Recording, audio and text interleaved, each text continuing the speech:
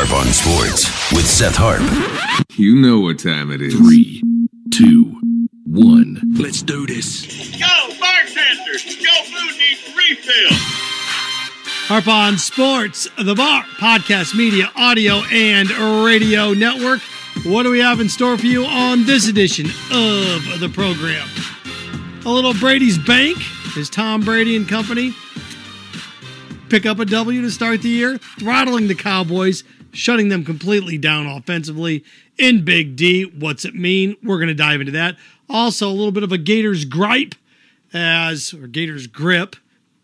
Both apply as the Florida Gators lay a big egg at home to Kentucky, and target acquired. First big firing of the college football season. Nebraska's looking for a head football coach. Why, someone near and dear, two people near and dear to the Florida State-Florida rivalry should be front and center. One, more than likely, will get an interview. One won't, and that's a shame.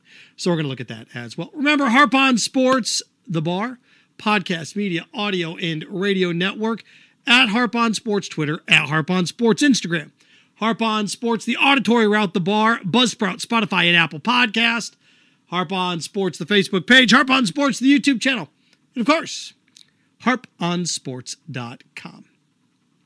A little Gator gripe to get this thing started. Florida Gators, look, they laid an egg at home.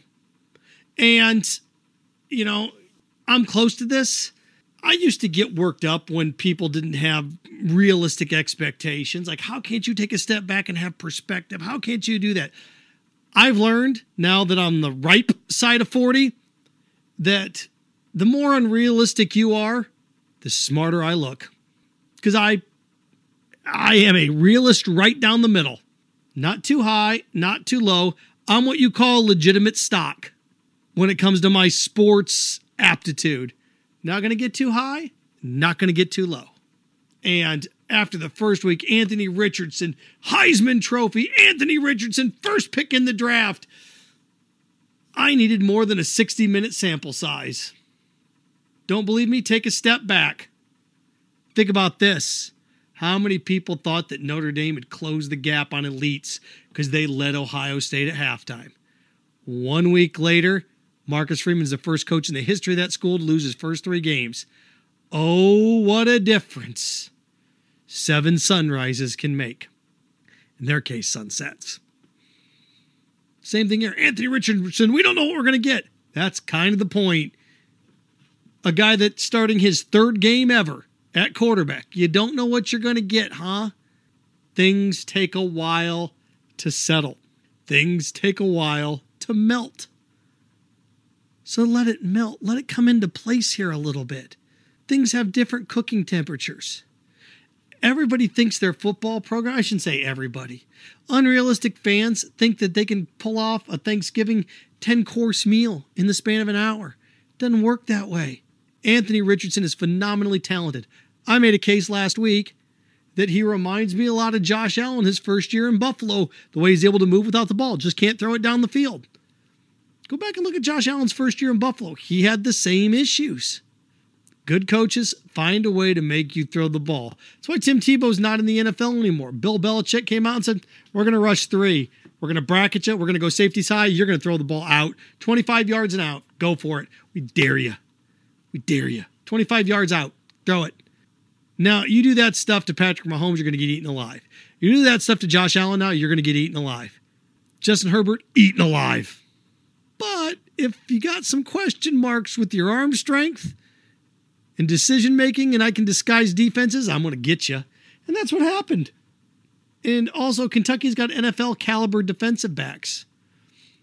And the other thing that people forget is that Kentucky now has film on the Utah game, and they can look at what worked and said, we are going to take those things away. Phil Jackson and Pat Riley were great at this in the NBA, where they talked about adjustments between games. It's like, now that we see what you did well, we will take that away, and now you got to come up with something else, and it's tough to do on the fly. Yeah, it's tough. Now, look, if you can run the football, you change all that, right? Because I can just run it down your throat. But if you take away the run and make me have to throw, now I'm in trouble. Because now you've bracketed and you've disguised things, and it's tough to make those adjustments. So, again, the Gators' gripe needs to be a grip on reality.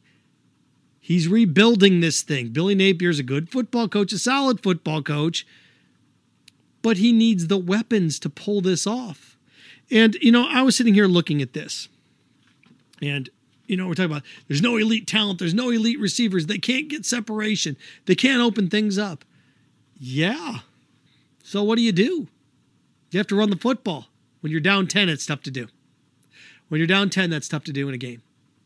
And when you're struggling offensively and you face your real first sign of adversity, everything was going right for Florida in week 1. And they caught some breaks, right? Utah made some mistakes down the stretch. Florida capitalized, made some big interceptions. Kentucky wasn't going to make those mistakes. They're like, okay, you're going to beat me with your arm. Go for it. And Anthony Richardson couldn't do it. Now, in the weeks that come, South Florida, here you try out some things. Here's where you want to get up like 14, 17 points, and then you can try to do some things. You don't want to give too much away, but you want to open it up a little bit. Then you got Tennessee on the road. Gator fans, you're going to have to come to grips with reality that this is going to take a while. If you want to believe that this team's going to go 10-2, knock yourself out. Like I said, those things used to bother me. Oh my gosh, how aren't you realistic? The more unrealistic you are, the smarter I look. The smarter I appear. That's just not individual fans. That's all fans. The more unrealistic you are, you wait and see. Okay. I'll be a steady stock, slowly rising. You can be Bitcoin. You can be Dogecoin. You can go up and down, up and down, up and down. I'm going to be a steady rising stock. I'm going to be GE. I'm going to be an oil company, just steadily rising. I'm going to be a tech company, just steadily rising. Disney, steadily rising. You go ahead and chase those. Not me. Steady, steady, steady. We'll see what happens. But it's just reality. What happened with Anthony Richardson? Somebody got film on you for a game. Now they know what you can do, and they take that away from you. It's all about adjustments. That's why game 2s and series are everything. Once I see what you're doing at game 1, now what do I see what you're doing at game 2? Now we're even 1-1. Now we got a chess match for the next 5 games. Football's not that type of luxury, but look what Texas was able to do against Alabama. Now, it'll be interesting to see what other teams do against them. Now, the team that's going to have the most talent to throw at them first is going to be who? A&M, right? And A&M just laid an egg. A&M has the closest thing talent-wise that Alabama's going to see in the regular season. A&M then what? Not LSU. Auburn, Arkansas? Probably A&M then Arkansas talent-wise. So what happens when you get close talent-wise? Well, then you can play a little more chess than checkers. But if you're not close talent-wise, not much you can do. By the way, I think Texas is going to be just fine in the SEC. Just fine. Switching gears, Tampa Bay Buccaneers. I wrote this down. The Brady Bank. Tom Brady is so smart. He makes withdrawals when he has to. Doesn't take out too much, just enough. He does what he needs to cover his expenses. Oh, can't score? We'll take 3. Okay, can't get a touchdown? We'll take 3. We're eventually going to have to score a touchdown here, but playing that team over there, I know we can get away with this. It helps when you got a strong defense, right? Now, we're talking about how Leonard Fournette had a massive game, and he did. What, $120? I mean, carried the ball over 20 times? He was amazing. And as banged up as the Bucs offensive line is, and look, Brady got thumped around a little bit. The fact that they were able to run the ball effectively is impressive. Tom Brady missed Rob Gronkowski. And you see this a little bit with the Chiefs as well, with Travis Kelce. Is the tight end the one that always demands the double team, right? The tight end is the one, because you can put the tight end in the middle of the field. You can try to put a linebacker on him, but you got to bring the safety up. The tight end's ability to start in the middle of the field and move out and in, he's the one that moves the secondary around. Receivers on the outside, once they finally come across the middle, can change some things, but tight ends are so demanding. And Rob Gronkowski's a guy on the goal line. You can't cover him one-on-one. There's no way. Kind of like Travis Kelce. You saw Arizona. Well, we're glad Tyreek Hill's gone. We're going to cover Travis Kelce one-on-one. Okay, good luck. You got to pick your poisons, right? 4 field goals, first 2+ quarters. You saw the Bucs miss Rob Gronkowski. Now, he says he's retired. Is he going to come back? Don't know. kind of like to have him if you're the Bucks. What person wants fewer weapons? What kid wants fewer toys? And it's just something else to play with. Have you ever seen a kid at Christmas get the toy that he wanted? Yeah, look at my toy. But he's got 10 more presents. I've got nieces and nephews galore. They'll open what they wanted, get it like their third or fourth present at Christmas. They don't stop unwrapping presents. They keep unwrapping them and unwrapping them and unwrapping them, even though they got what they already wanted. Tom Brady, I'll have another present, please. You bet. Now, look, as time goes on, Fournette is a formidable rushing guy. I get it. Weaponry, Julio Jones was impressive. What did I write down? He had, was it 12 touches for 76 yards? Okay. Okay, now I've got something with Julio here. 11 touches, 76 yards. They missed Gronk. Missed Gronk on the goal line, kicking all those field goals.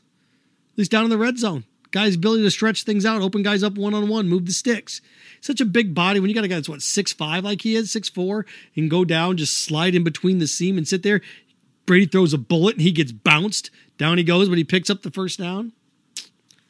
We'll see. And look, Gronk may not come back till week 5 or 6. Try to talk him into it. Stay in shape.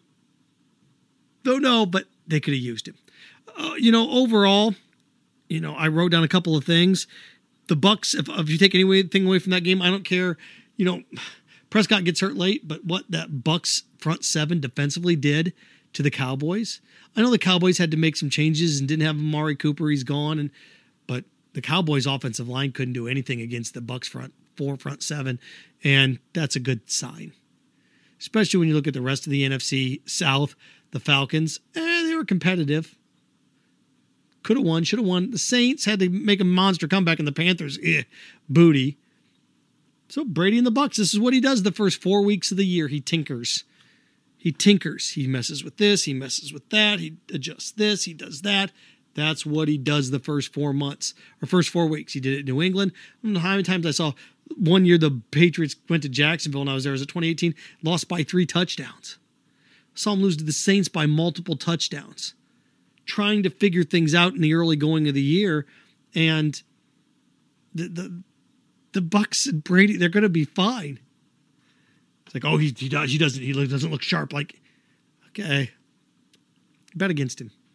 Go ahead. He's not what he once was, but he's good enough to win you a boatload of games. And in the NFC, he doesn't have to deal with Mahomes, Herbert, or Allen. He'll just have to deal with one of them if they get that far. So, Brady's bank always just takes enough money out. Just does enough. Most quarterbacks are like, give me 100. I'll take 200 out. He's like, how much is it? $38.88. Give me $40. I just need enough. That's what separates the good from the greats. And vis-a-vis. One to wrap with this little Target acquired. We have our first major program in college football firing their coach. It took a whole 2 weeks. Scott Frost done it in Nebraska. If there were ever a slam dunk hire, this guy is right out of Central Casting. He's a former, Husker. Oh my gosh, he's a former quarterback. He won us a national championship. A Tom Osborne guy coming off an undefeated season and a national championship, right? It's Central Florida. Scott Frost, ladies and gentlemen. And it didn't work out. No such thing as a sure thing. No such thing as a sure thing. So now what? Well, Trev Alberts and company will take a step back and try to figure out where to go from here. And to me, 3 names bubbled to the surface immediately. People pointed at Urban Meyer. It's not going to be Urban Meyer. You can forget that. 2 currently active, 1 not active. There's a coach out there that's taken 2 teams to major bowl games. It's former Florida head football coach Dan Mullen, who went to 3 straight major bowl games. Now, did it end well for him at Florida? No, it didn't. But Dan Mullen's had success. Mississippi State, he won double-digit games. Went to the Orange Bowl. Florida, he went to 3 major bowl games in a row, right? He went to Chick-fil-A Peach. He went to the orange, and he went to the cotton. Now, they got drilled, but he went to 3 major bowl games in a row. So, he's the first one out there. Now, you may say, I don't know, look, Nebraska's about as offensively stagnant as you can get. Okay, fine. That's one. The second one, which is the safe pick, he's the Nutri-Grain bar, the granola bar, the bowl of Wheaties. That's Mark Stoops. He's been at Kentucky almost a decade. He just passed Bear Bryant as the winningest football coach at Kentucky. Dude's probably going to win 10 games this year in a program that's probably second to last in its side of a division in football pedigree. The only one that's below him is Vanderbilt. Even Missouri has more football pedigree than Kentucky. So the fact that this dude could win double-digit games again at Kentucky, to me, it's impressive. Like a little Ara Parseghian Northwestern impressive. Wow, that's pretty good stuff. You win, you get there, and you get out. Lee Corso, back in the day, used to call those cemetery programs. You get in, you get out. Get in, get out. He's been there a decade. He's done a nice job building it up. But Mark Stoops has taken Kentucky as far as he's going to take them. They're going to play Georgia, and they're going to lose by 2 touchdowns. And this Kentucky team could finish 11-1 at the end of the year. But they're not getting by. They're just not beating Georgia. And, I mean, who really can? Alabama, maybe Ohio State. Not very many teams out there. Maybe Clemson. USC talent-wise, it's a handful. So that's the second one. The third one, and if Florida State, we're talking about Florida Dan Mullen. Florida State didn't hire him, and I get why. He wasn't ready. But he's proven he can recruit. He's a big name. Nebraska could kick the tires on Deion Sanders. No. Why not? Bo Pelini, Mike Riley, Scott Frost.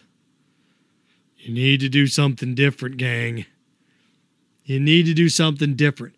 Mark Stoops is a guy that's won at a high level. He's beaten pedigree programs at Kentucky. Dan Mullen's beaten pedigree programs at Florida. And there's other guys out there that you start looking around at like, well, I wonder if he'll come here. Nebraska's not the hook that it was. I think you could get Stoops. Every one that I gave you is a realistic hire. You're not Sarkisian's not leaving Texas. You're not getting any of those guys to leave. You're just not. So who else is out there that you're going to go grab? And again, I look at guys that win in certain areas of the country. Again, the safe bet is Stoops. He's the bull of Wheaties. He's the bull of Cheerios. You want to go for it? Yeah, Deion Sanders. So those are the 3 guys.